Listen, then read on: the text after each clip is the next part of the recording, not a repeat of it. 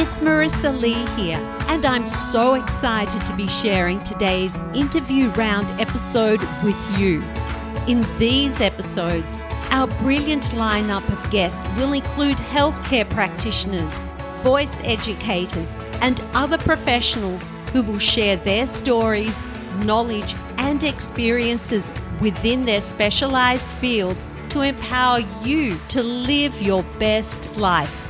Whether you're a member of the voice community or beyond, your voice is your unique gift. It's time now to share your gift with others, develop a positive mindset, and become the best and most authentic version of yourself to create greater impact. Ultimately, you can take charge. It's time for you to live your best life. It's time now for A Voice and Beyond. So, without further ado, let's go to today's episode. As someone from the creative and performing arts industry, I know that the business side of what we do is often the most challenging and most overlooked. Our finances are usually geared towards investing in professional development with a specific focus on improving our skill set and talent, and there is little or no investment in building our understanding of how we can generate a sustainable income in a creative industry. This week on A Voice and Beyond, I am delighted to welcome Miriam Schulman, who is an artist, author, and host of the podcast, The Inspiration Place, which is listened to in more than 100 countries around the world and is currently in the top 0.5% of most listened to podcasts globally. Miriam is also the founder and creator of the Artist Incubator coaching program, a program where she has helped thousands of artists around the world develop their skill sets and learn how to generate six-figure incomes from their passion. Recently, Miriam released her new book, Artpreneur, the step-by-step guide to making a sustainable living from your creativity. In this episode, Miriam discusses her brilliant book and some of her strategies and principles that have been proven to help creatives grow a thriving business, her practical tips on marketing, scaling, and pricing, guidance on how to develop the right mindset in business, and why selling in alignment with your core values creates more sales. So if you are keen to improve your bottom line in your creative business or beyond, this interview with Miriam Schulman is not to be missed. So, without further ado, let's go to today's episode.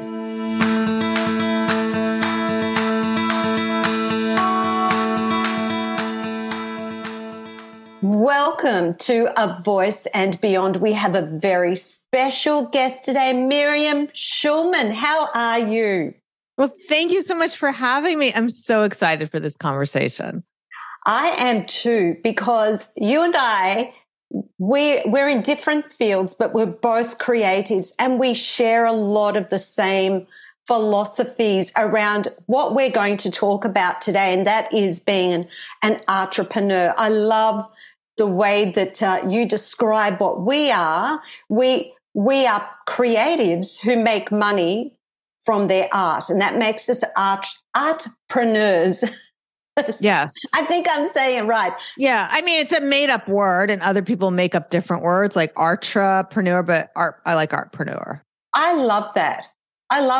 And that kind of creates a whole different mindset around what we do. And we're going to start off, though, with some of your story, because you are an artist and author of this brilliant book that I have received that I'm just loving. And I shared with Miriam that I don't read books. I'm more of an audio book person because I don't like sitting for too long. But this book here is definitely one that I'm going to be reading. So well done on that. And host of the podcast, The Inspiration Place, which is listened to in more than 100 countries around the world and is in the top 0.5% of podcasts globally. And you're also the founder and creator of the Artist Incubator coaching program. Well, Miriam, congratulations on all your success. What an achievement. Thank you so much. As you know, there's like a lot of blood and sweat and tears and courage that goes into that.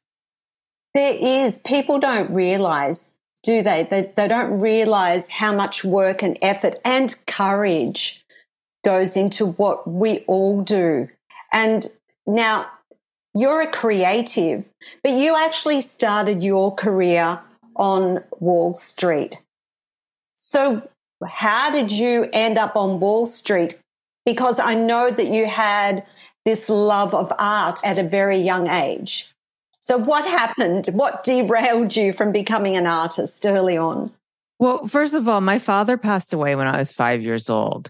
So I saw my mother who, she was a child of the 1950s and she was taught women grow up to be wives.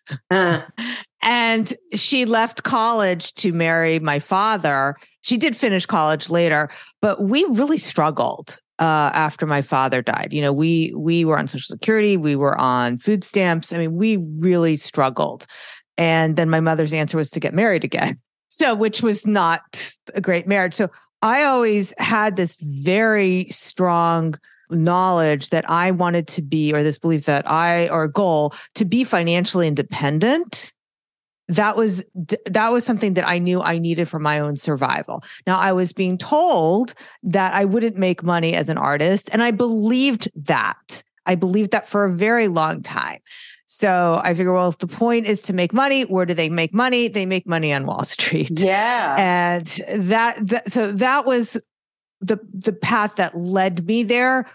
But I worked for a very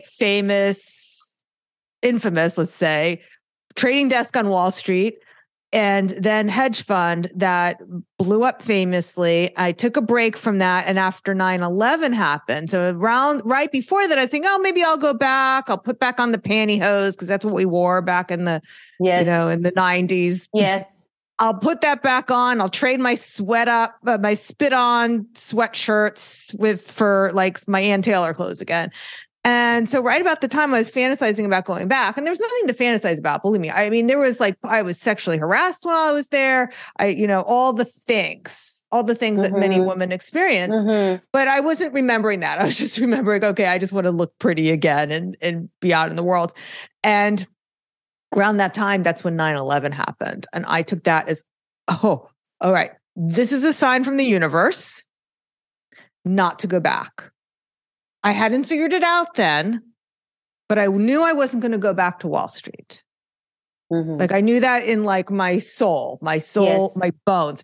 And right now we're living through a very similar time for people, that the pandemic has been an awakening for many people. That's why millions have walked away from their jobs. They called this the Great Resignation. And really because there's nothing like a crisis to lift the veil over what's not working in your life.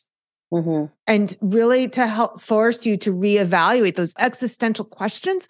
Why are we here? Why are you here? Yes. And it was not to make money on Wall Street. That's for sure. So at what point then did you decide, okay, I'm not going to go back to Wall Street, and now I'm going to start dabbling in my art? Because you started with your artwork at school. Your teacher identified that you were an artist. And so then did you think, oh, okay, well, maybe I can make some money from this? There's several things that I want to unpack here. Sure. So the first thing is about my teacher identifying me as an artist. So I start off the first chapter is Choose to Believe. And my teacher did say, you're the class artist. Now, I don't know that there was any special quote unquote, air quotes, talent that she actually saw. What really happened was she said, I'm an artist, and I believed her. Of course. She was an authority figure. That's right. I believed her. And that was really what motivated me to be an artist, was somebody said it and I believed them. Mm-hmm. So that's why I started off with that choice of belief. And I know that you feel strongly about this as well. It's not about the talent. No, it definitely is. Like, what even does that mean? Like, it's not even a meaningful thing. Yeah. We all know very talented people in any industry. So singing, business, art, whatever it is, very talented people not succeeding. And people who we look at, it's like, I don't know what's so great about her, who are very successful. Exactly. There's people in the singing world, in the music industry, who are not great singers, but they make bucket loads of money. And then there are other people who are amazing singers, but they can't seem to make a career out of it. Exactly. I know. So, all right. So, but I do want to answer all the questions there. Sure. So now, all right. So I knew I wasn't going to go back to Wall Street. Like that I knew, and I didn't. Still didn't believe I could make a living as an artist. So what I did at first was I was painting, I was creating portraits, but I took a job as a Pilates instructor. Oh, okay. Just because. Well, I needed to make money, but I knew I didn't have it figured out. Sure. I didn't have it figured out. So when I took the job at the gym, they actually had us go through training on how to close sales on personal training packages. And I just moved to New York City recently, and I was going to the gym, and they were trying to use those same techniques on me. Mm-hmm. So like, why is this important to you? And like, mm-hmm. Why do you want to do this? And why is that important to you?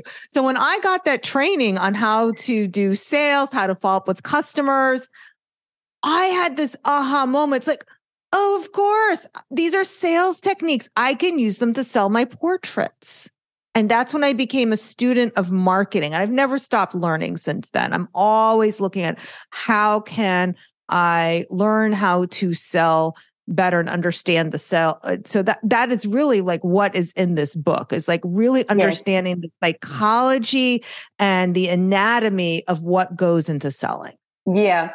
What is really interesting out of everything that you just said, like I think the thing that I was not expecting you to say was that you learned all your sales and marketing techniques from working in the gym as a Pilates instructor and not from Wall Street. That's right. I learned some things on Wall Street that I like now when I look back, I can give credit to, but I was not in a sales job there. The one thing I did learn there, especially as a woman on Wall Street, was the importance of marketing myself. So this is not something I talk about in the book, but I've been thinking a lot about lately, was how the first year I was there. So this is again about the whole talent. The first year I was there, I worked really hard. I was very good at what I did. And at the end of the year, no one seemed to know what I did. So what were you doing? Well, I was programming and I was creating these things, but like my boss's boss, who are the ones who decide who gets the raises and who gets the bonuses and blah, blah, blah, they didn't really seem to know. So the second year I was there, I did not rely on my boss to tell my boss, the boss's boss, like what I did. Every month, I basically put out a newsletter for myself about what I had done. So self-promotion. That's correct. So I would do that. I would also show up to a meeting that was 7:00 New York time. Why was it 7:00 a.m. New York time? Why? Because it was a global finance firm and they had to meet when Tokyo and London and New York could all get together. Now, what was I doing at that meeting? Nothing. I was showing my face. I was getting to know the people who mattered in the room so they would know who I was at the end of the year when they decided who got the bigger bonus. And I would show up at the end of the trading day around 4:30. I did not wait for my boss to tell me what needed to be done. I would go at at the end of the day at 4:30, I would show up on that trading floor. And back in 1990, whatever it was, the trading floor was basically like walking into the male's locker room. Mm-hmm. Like you just had that crackling energy. Like you felt like someone's going to snap a towel at you any moment. Yeah. Not that anyone did that. Not that anyone hit me on the ass or anything. Are we allowed to talk that way on your podcast? It's not that actually happened, but it was that energy was there. Yeah. That feeling like I was going and it is ballsy to go to your boss's boss, by the way. Like I was like jumping levels. Exactly. Mm-hmm. Guess what? It worked. At the end of the year, I was promoted. I got like this mega bonus, and that was really marketing myself. So those foundational pieces, that is something I did learn how to do there. I'm literally dying here because no, I love that story. There's something. Can I just quickly share a story? You and I have some incredible similarities. As a woman also, I've had one office job and I was there for 2 years, and it was with the state government in Victoria, in a different state here in Australia. And I don't know if you watch Seinfeld, but every day. Okay, so literally, do you remember the episode with George Costanza and the Penske file? He literally had a file that it was called the Penske file, and there was nothing in it. Oh, yes. And they were like, did you make progress on it? And he had no idea what he's supposed to be doing with it. That was me. That was me in this government job, right? And I literally walked around with this Penske file for 2 years and just kept showing up. That we had 5 floors in this building, and I would literally walk from floor to floor to floor with my Penske file, and I kept getting promoted. And I was doing nothing. I had no idea. No one trained me in my job, but I just walked around with this file for 2 years and kept getting promoted. And when I saw that episode with George Costanza and that Penske file, I died. And listening to you actually were doing something, but I was doing nothing other than walking around with this empty file and just turning up and dressing up. But here's the thing. That's just showing how the marketing is more important than the talent. Yes. Because that's what it is. Yeah. You were marketing. Yeah. You were basically, yeah. So that's why I was sitting here dying when you were telling me that story. It reminded me of my days of working in the government. Hilarious. And it was so boring. And people there thought they were the hardest working people in the world. And they literally all walked around with Penske files probably. But I just kept showing up, dressed up for work, immaculately, carried myself, walked around like I owned the place. Yep. So anyway, we're straying from the conversation, but I just had to share that. I was thinking, this is great. It's important. I mean, like, this is branding. Yeah. You were very well branded. You knew how to be the brand of like my own brand. That's right. Yeah. But anyway, let's get back to this. I want to talk about your training program. Okay, but before that, at what point of time did you give yourself permission then to go into that business of selling your art? Okay, so basically, pretty much right after I got the Pilates training, it wasn't Pilates training. They were training me on the sales piece of it. So the Pilates training was separate. They're training me on the sales piece, and one of the instructors even recommended a book. And I went and got the book. And the book had nothing to do with gyms. It was just selling. What book was it? So that's why I was like, of course I could use this for my art, because it didn't matter what you were selling, basically. Yeah. And pretty much that same year, that's when everything started clicking for me. And if I had any doubts that I should be only selling my art, the universe definitely wanted to keep me out of the gym. So back to back, I had appendicitis. And then I had a broken toe. So there was basically one thing after that. The universe kept saying, you are not doing this. There's something else for you to do here. Clearly. It's like, Houston, we have a problem and you got to get out of here. That's right. Oh, okay. So then you decided you would start working. Oh, then I was all in. I quit working at the gym. I quit all those little jobs I had taken that I thought I needed. Mm-hmm. And I was all in on selling my portraits. Yeah. And the first, I would say first 5 to 10 years, that was mostly guerrilla marketing. So what do I mean by that? I didn't have an email list yet. I didn't know about the email list yet, which is very important. But what I would do is I would take the portrait of my son, I would stick it in the hallway, in the foyer. So when parents came to pick up their children from my house, when there was play dates, they would see it. Oh, that's so clever. And my son was very good influencer for me. He was a very good influence marketer. I didn't put him up to this, but he's 4 or 5 years old, and he would say to his friends, "Look at this painting of me." I painted him in his Batman costume. He was so proud of it. "Look at this painting of me," and they were impressed. And so they would say, "Mom, look at this painting of Seth."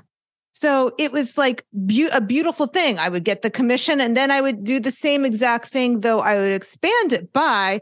The mother would say, "Oh, can I come by?" I would let them know, call them up, let them know we used phones back then as phones. They would call, we call each other. Remember that? We call up. "Oh, the painting set," and they'd be like, "Oh, can I pick it up?" I was like, "No, don't worry about it. I'll bring it to pick up." Why? It's just like what I did in Wall Street. It's like, so everyone can see the painting being delivered. They see the painting and they're looking, this is where my customers are, the other mothers. Yeah. Yeah. And now they get to see it. So we didn't have Instagram back then. So at what point then did you transition to other modes of selling?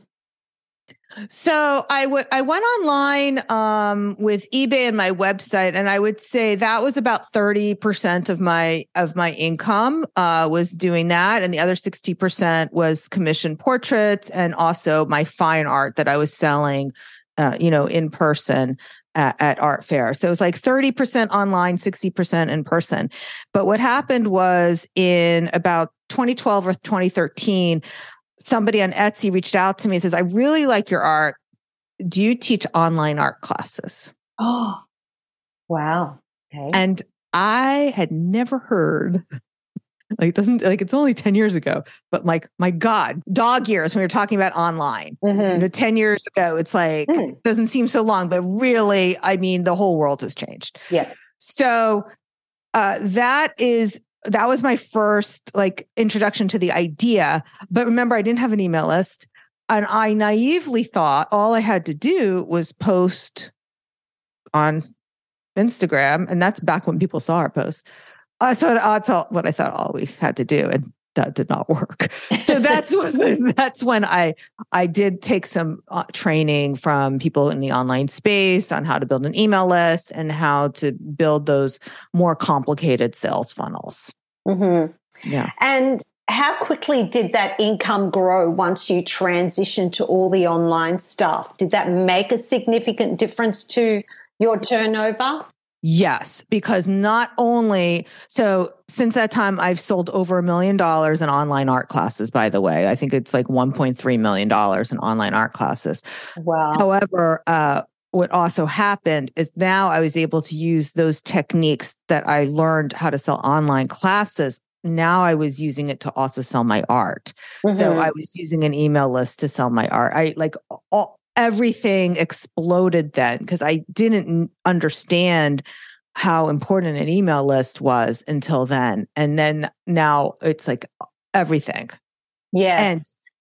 And do you want to talk about that for the listeners? Yes, okay. Yes, because you do have a program that's called the Artist Incubator Coaching Program. And I'm assuming these are some of the things that you teach people through the program.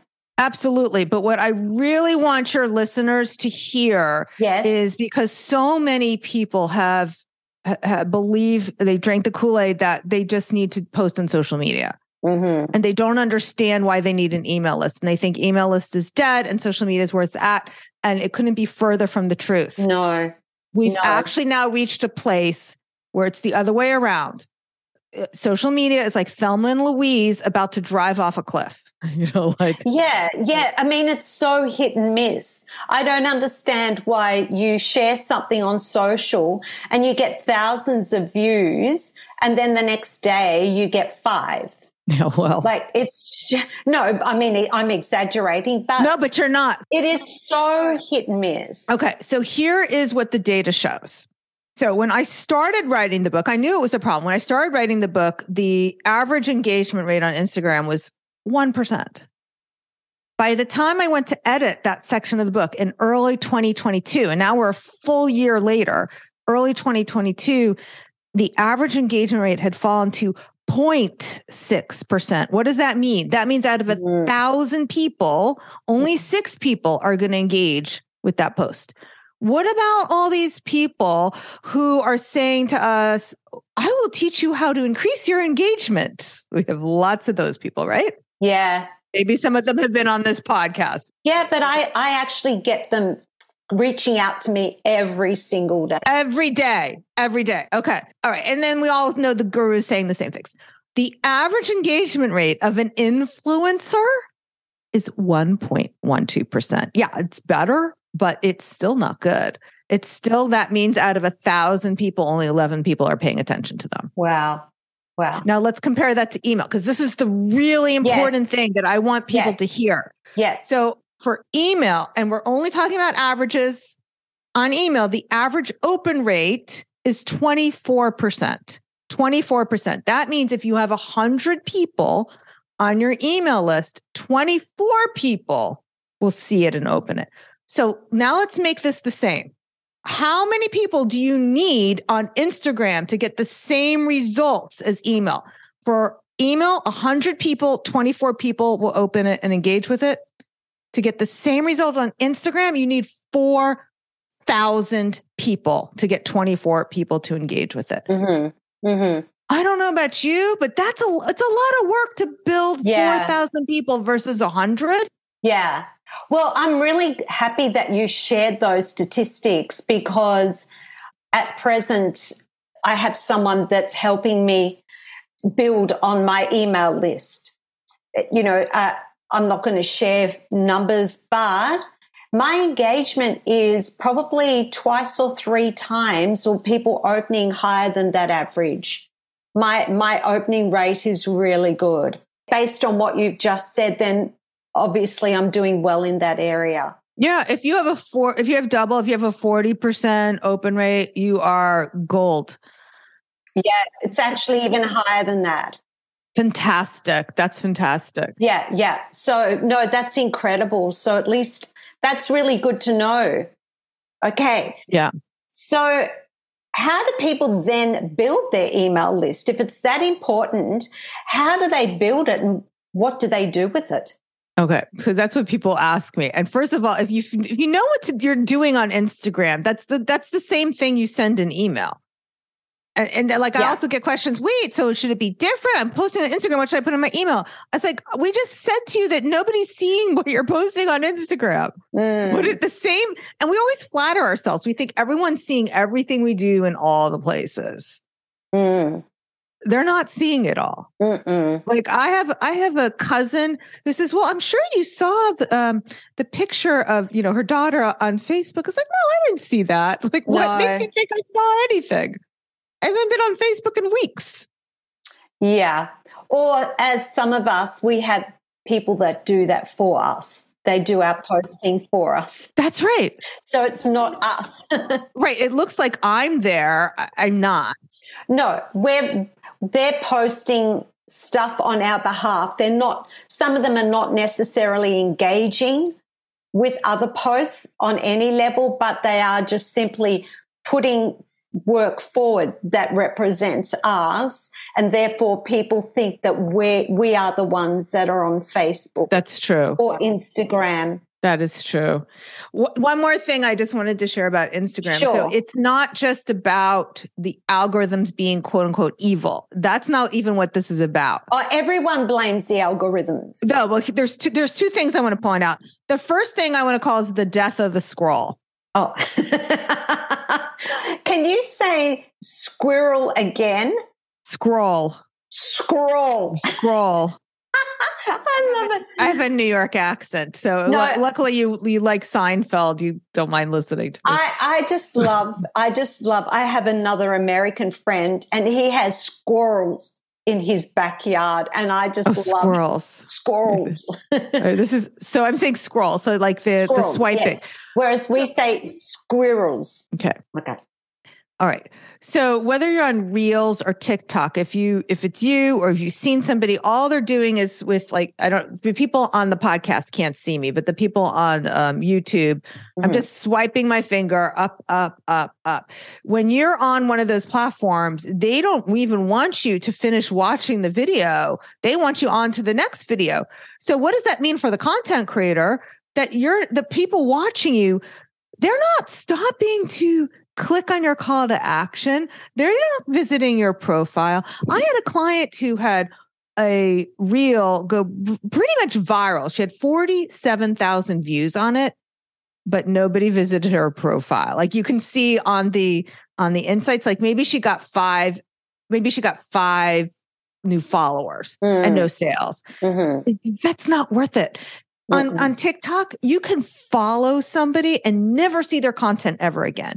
And that's why that building that huge following on TikTok, like there's people with these huge following on TikToks. Like there was somebody, my publisher reached out to me and he said, well, she has 500,000 TikTok followers. I said, I don't care. How big is her email list? Yeah. They wanted me to put her on my podcast and email about her. I was like, she said, well, she'll put you on TikTok. It's like, so what? This doesn't do it. I might as well, you can put a billboard in Times Square for all I care. It doesn't matter how many people see it. Yeah, so true. So with your coaching program, I would say that obviously it's been highly influenced by all the lessons that you've learned through your journey of becoming an entrepreneur. Yeah. And you help other creatives make six-figure incomes. Yes. From their art or from their craft as a creative artist. What is the biggest mistake, do you believe, that creatives make? And what is the reason that they don't achieve the level of success that you have? Yeah. Okay. So there's 5 areas that I identify in the book Artpreneur and that I also teach in my coaching program. There's production, pricing, prospecting, promotion, and productivity. Yeah. And usually there's a problem in one of those areas. Now, what most often happens is that they know they have a problem and they've misidentified the problem. For example, we've talked a lot about social media today because that's where people think it's at. People will come to me, I just need a bigger audience. And I said, well, maybe that's not the problem. The problem is it's usually something else. Either they are selling something that is a low cost item, like, don't laugh, a handmade greeting card for $10 that takes them like half. I mean, but literally this is not just artists. Really, it's across all industries. They're making something that is very time consuming compared to what it is that they are charging, a very low profit item. So low profit thinking. And can I just butt in? With teachers, they're selling their time. Yes. At a very low cost. Yes. For the skills and the knowledge and the education they've had. That's right. And the level of their teaching. So one of the things I do put in there, I'm from the visual world and I mostly work with visual artists, but I did put in their case studies in the book of musicians who and I show you the different examples, what it would look like if you're charging a premium price versus a low price. What would it look like if you made it into a group class? what would that look like? And then showing people how you can really scale back your time. And that's the part in the book. Here you go. I've got it here. So just like I did comparing, let's compare it. Let's do the math. Mm-hmm. Just like I did with the Instagram and the email. I'll show you the math of like, and there's so many people who just don't do that math problem. Like I've had a lot of people come to me over the years. Oh, the problem is I just need to find more people who want my handmade greeting card or sticker or whatever it is. I was like, no, that's not the problem. Stop making handmade greeting cards. Make something else. Make something that's more profitable, because if you're selling something for $10 and you want to make $50,000, which even then, that's not even a lot of money, you need to find 5,000 people. Yeah. Yeah. Now, if you're selling something for $1,000, now to make the same money, you only need 50 people. If you're selling something for $5,000, you only need sell 10 of them. So you quickly see that it's less work. Yeah. Yeah. And I don't want to go off track, but how much of that is their own self-worth, and how much of it is they just don't know that? Like it's a knowledge, it's a gap in their knowledge and their training to know that you can actually create something that has a greater profit margin, and how much of it is around their own self-belief and their own self-value and self-worth that, oh, I couldn't possibly charge that because no one's going to buy something that I make or something that a service I'm providing at that amount of money. It's all of those things. And so many people talk about the believing in yourself, the believing in your art. And this is what I call the belief triad. What they don't talk about is the third part of that belief triad, which is belief in the customer. Because here's the thing, Marissa. Let's just take the example from my world. If I wanted to sell you a painting for $5,000, I can believe in myself and I can believe in this painting. But if I don't believe in you, you're not going to buy that painting. And here's why. What's going through your mind is not whether Miriam Schulman is worth $5,000. It's not worth Schulman's painting is worth $5,000. What you're trying to decide, Marissa, is if you feel that you're worth investing $5,000 in to get this painting that you want. Now, if I lose sight of that, I will sabotage the sale. If I'm thinking making it all about me, I will sabotage the sale. And if I have any uncertainty about whether you're going to invest in yourself, if I don't believe in you and love you even more than you do yourself, you will have doubts about investing in yourself. That's the piece that people lose sight of. And I think that is a really important piece, not from the perspective you're talking about, but it kind of takes the pressure off us, because we tend to make everything about us and That's about right. ourselves, like we're a failure, we're not worthy, we're not blah, blah, blah. We carry so much baggage. So it's kind of a way too of releasing some of those shackles and that baggage. That's right. And taking the pressure off ourselves, because ultimately as humans, we want to be rescuing everybody else. And we kind of then go into some kind of rescue mode, or, I love you, let's make it about you kind of thing. Yeah. I mean, I don't know if you're at that part of the book yet, but I include an overcoming objections chart for people who are in sales. And the reason I include that is not to get yes at any cost. It's so that you can learn to understand and have compassion for where they're at in their buying journey, what is going through their mind. I loved that part of the book. I haven't had the book very long. I haven't had it long enough to have a good read of it. But I loved, let's just do a quick role play. I don't want to get bogged down in anything too much, because I literally have a million questions for you. But I love the part where, you give different responses. So maybe ask me and I'll be the customer. Let's just see. Let's just role play an objection and how you deal with it.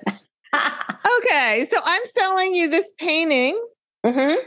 Now the role playing, I'm going to be the good salesperson, right? Not the bad salesperson. Be the good one. Okay. So how would you like to pay for this? I'm not really sure. I just have to check to see how much I have in my bank account. I may need to use my credit card. Good. I'll take credit card. I think it's like, I don't even get there with most people because I'm not like believing their own bullshit. So here's the thing that I want the listeners to understand. It's never that your customers are lying to you. They are usually lying to themselves. And this is what we need to all stop doing as well, because it's very disempowering. It's so easy for somebody to say, I can't afford it. It's too expensive. We're conditioned to believe that's the polite thing to say. That is so disempowering. And I want everyone listening to stop saying, I can't afford it. Mm-hmm. Say the truth. And that doesn't mean you have to buy everything, but say the truth. The truth is you choose not to. Yeah. Yeah. Have that agency over your choice. Yeah. I choose not to invest my money that way. Or I choose not to spend that amount on these things. Or I choose not to make this a priority at this time. So then if you're a singing teacher, I know this is not you're basically dealing with products, but let's just say I'm a singing teacher and I'm charging, let's just say $150 an hour. And I have a potential student that rings up and says, I really want to have lessons with you. How much are your lessons? And I say they're $150 an hour, and you get, wow, that's really expensive. Oh, there's a teacher down the road that's only charging $120. What do you say to that person? Because this is actually a real thing that happens with people in private studio. Okay. So, you don't want to compete with people on price. You can see that Walmart was just unseated by Amazon. There's no competing with price. So what you need to make the experience of even that sales conversation less transactional. If it got to the price so quickly, then it was a transactional conversation. You want to keep the focus on what it is that they want to solve. What is their wet dreams? Not just their problems. Too many people talk about problems. We have to talk about what is their fantasy. Future pace them into their fantasy of what they want to achieve.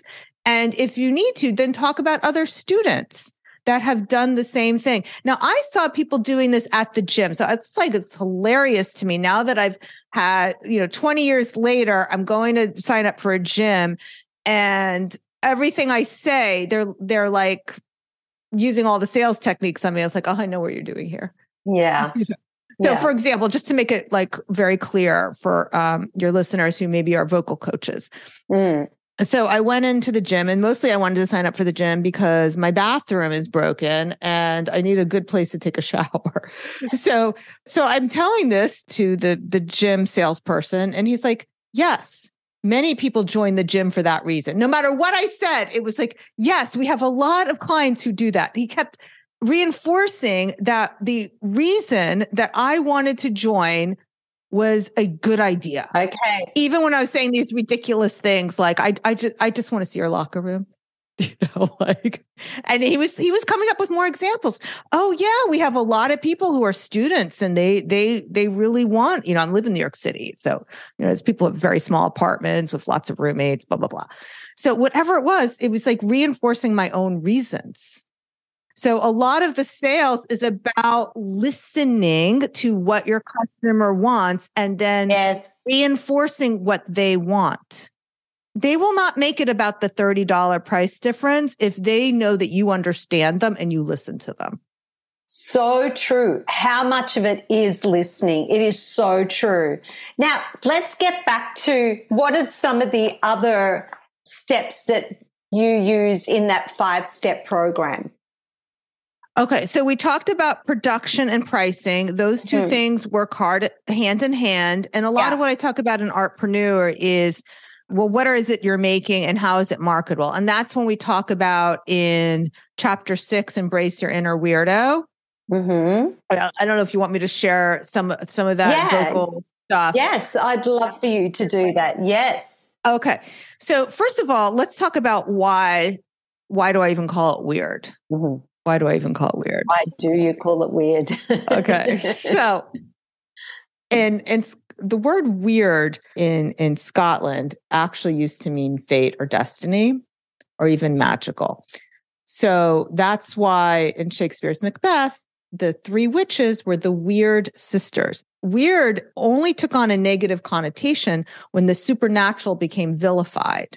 So over the centuries, as the supernatural became vilified, the word weird took on a negative connotation. But that is not the origin of the word weird. The origin of the word weird is fate, destiny, magical. When you are embracing what is weird about you, you're embracing your fate, you're embracing your destiny, you're embracing what's magical about you. So you are giving me permission to call myself a weirdo. Please. And I can give myself permission to call myself a weirdo, even though I've always thought I was one anyway. Well, it's not that I'm giving you permission because you probably already did it, but that I'm saying I'm celebrating it. Yeah. Let's all be weirdos. Yeah.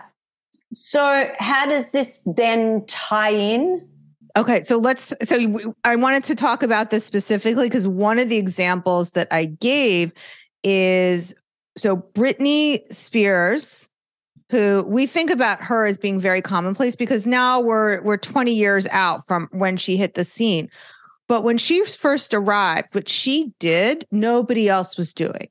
When she was introducing all that valley talk into her singing, the vocal coach could have trained it out of her. They could have taught her to sing in a way that she didn't have that valley talk sounding way. But instead, they recognized that this was something that made her different. This was something that made her special, and this is what made her weird. So instead of training it out of her, they dialed it up to an 11. And that's why she became successful, and so many people then copied it afterwards.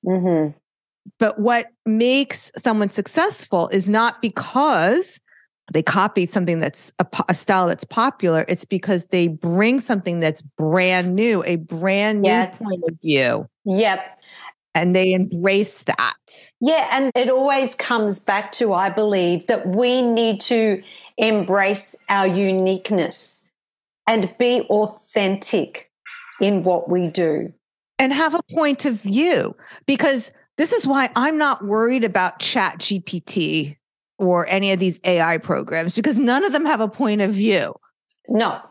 You can't, you ask ChatGPT, what's better, a hamburger or a hot dog? It can't tell you. And to be an artist is to have a point of view.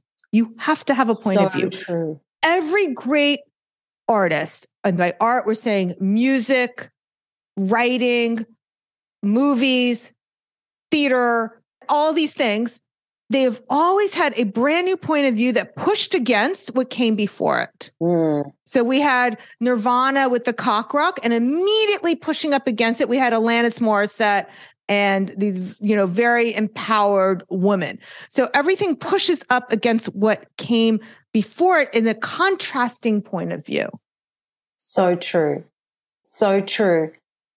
With everything that you're sharing, I think it's really interesting. And I think this is something that if people in the creative industry, and I'm talking to people in my industry here, singers, people who are within the singing voice community, who spend so much time honing in on their skills as singers, as teachers, developing that knowledge base.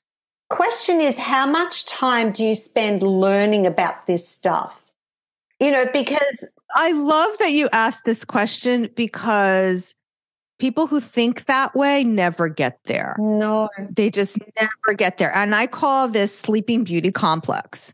So in the Disney movie, I love all your little idiosyncrasies and your little phrases and your catch terms. Okay, Sleeping Beauties. Okay, I actually wanted to call it Sleeping Beauty syndrome, but apparently that's a real disease. Oh. So Sleeping Beauty complex, from the Disney movie Sleeping Beauty, when they find out that the princess is cursed, they take this little baby, the fairies take the little baby, and they bring her to the woods. And you don't see the princess again until she's fully grown. She's like 16 or 17 years old. We don't see her with pimples. We don't see her with braces. We don't see her go through puberty.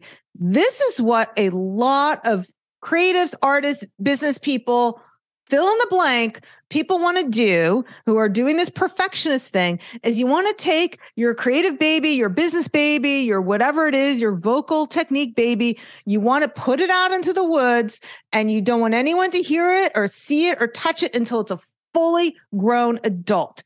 And listen, you can't do that. You have to love your baby now. You have to love your baby as it's an adolescent. You have to take it out in the world because you don't know what people are going to resonate with unless you do. Because look at Britney Spears. She had all these weird vocal tics going on. They could have trained that out of her. They could have kept her in the woods until they taught her how to not do that anymore. Mm. Yeah, that's the thing. You have to start putting it out there, don't you? Because that is so true. You don't know what audiences, what students, whoever it is that you're working with, you don't know until you start putting it out there what part of your work they're going to embrace, what's going to be successful and not.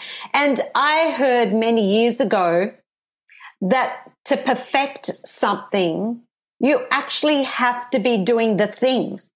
You can't perfect something that's in the woods. You actually have to be doing it to perfect it.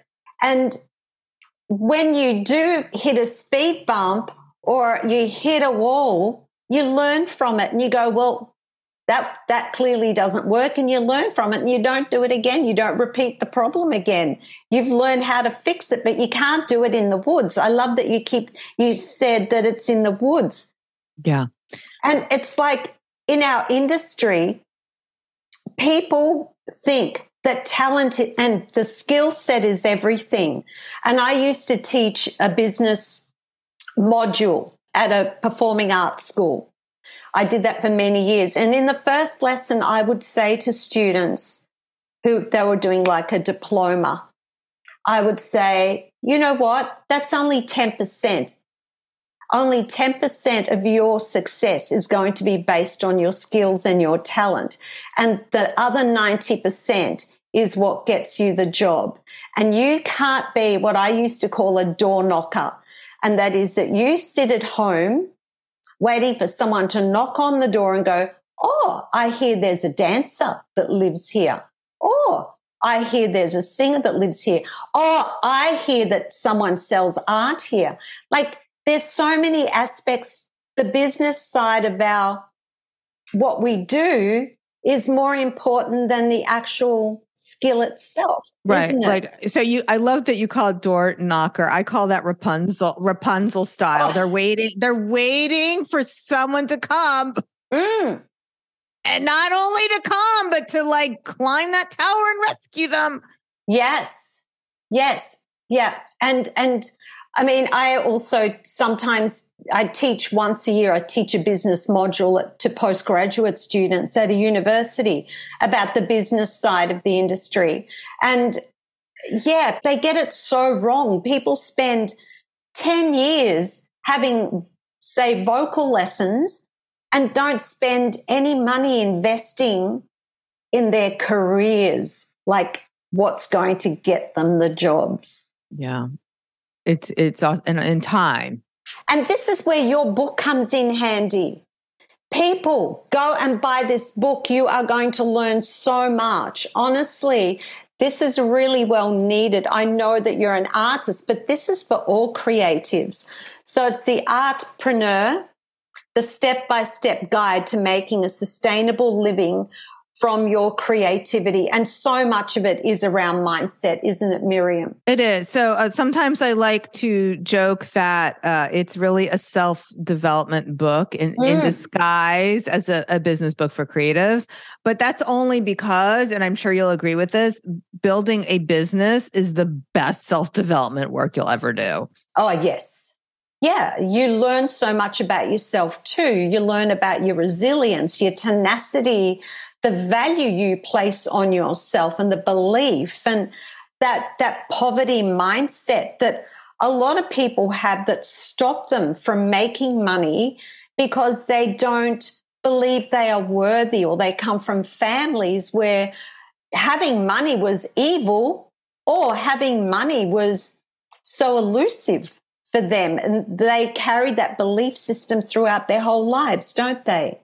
Well, it's very difficult, especially for women, and even more so for marginalized group women of color, because we have been taught, I think American women especially, we've been taught not to desire sex and money. Like that's kind of part of that Puritanism that is really infects the culture that I'm from. But there is definitely evidence of socialization that it's not proper for women to desire power and money and sex, and money is a big piece of that.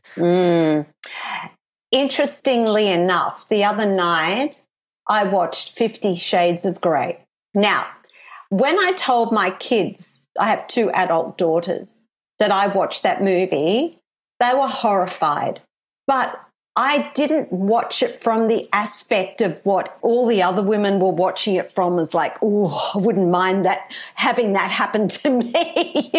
Like it wasn't about that. And it wasn't about that fantasy of meeting the guy with the power and the money. It was what the movie represented. If you watched it from the standpoint of being a strong, independent woman, and you watch that movie and the message it's sending out, it kind of aligns with what you said, that women can't have the sex and the money. Because there is a movie that so many women went and watched that's actually exacerbating that message, I feel. Yeah, I saw a joke recently where somebody had said, yeah, if he wasn't a billionaire, it would just be about a creep. Like it was the fact that he was a billionaire, made it okay, made it hot. But if he wasn't a billionaire, it's not hot anymore. Yeah, exactly. If he worked in like the department store down the road, or was picking up garbage in the streets of New York, that would just make him a deviant, right? Yeah. But because he's a billionaire, it's okay. Yeah, exactly. But in winding up, Miriam, what else would you like to share with our listening audience from your program or from your brilliant book that they all need to go out and buy? I'm 100% endorsing your book. It's amazing. Oh, thank you so much. Well, if you like what you heard today, come find me on the Inspiration Place podcast. I'm also giving away chapter 1 absolutely free. Chapter 1 is Choose to Believe, schulmanart.com/believe, or get Artpreneur at artpreneurbook.com. Yeah. And we will share your links in the show notes too, where people can find the book. And in wrapping up, what are any final pieces of advice you would like to share with the listeners?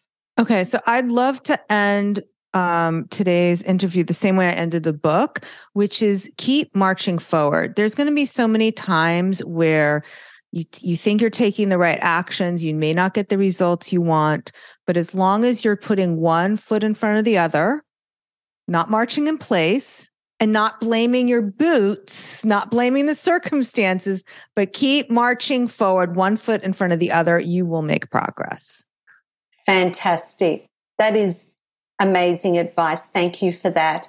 And look, we wish you all the very best for everything that you're up to next, and wish you success with your book and your program. We will share all your information, your details in the show notes.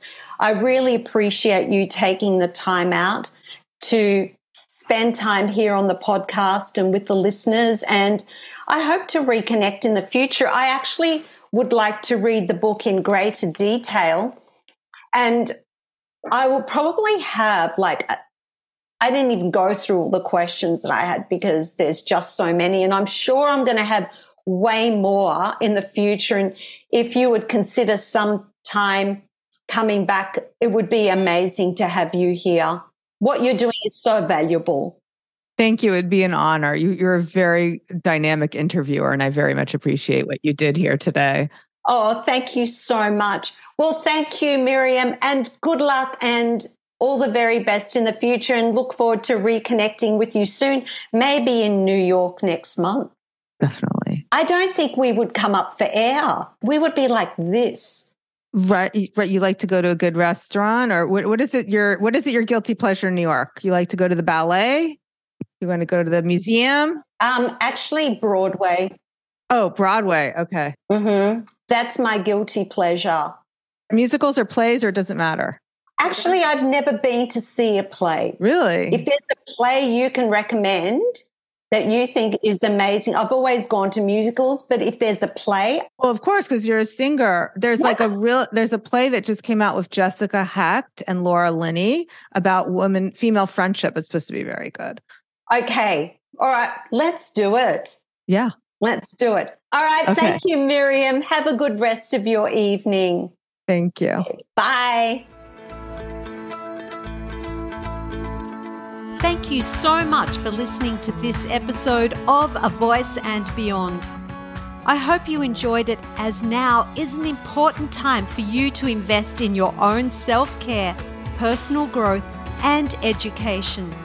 Use every day as an opportunity to learn and to grow so you can show up feeling empowered and ready to live your best life. If you know someone who will also be inspired by this episode, please be sure to copy and paste the link and share it with them. Or share it on social media and use the hashtag #AVoiceAndBeyond. I promise you, I am committed to bringing you more inspiration and conversations just like this one every week. And if you would like to help me, please rate and review this podcast and cheer me on by clicking the subscribe button on Apple Podcast right now. I would also love to know what it is that you most enjoyed about this episode and what was your biggest takeaway. Please take care, and I look forward to your company next time on the next episode of A Voice and Beyond.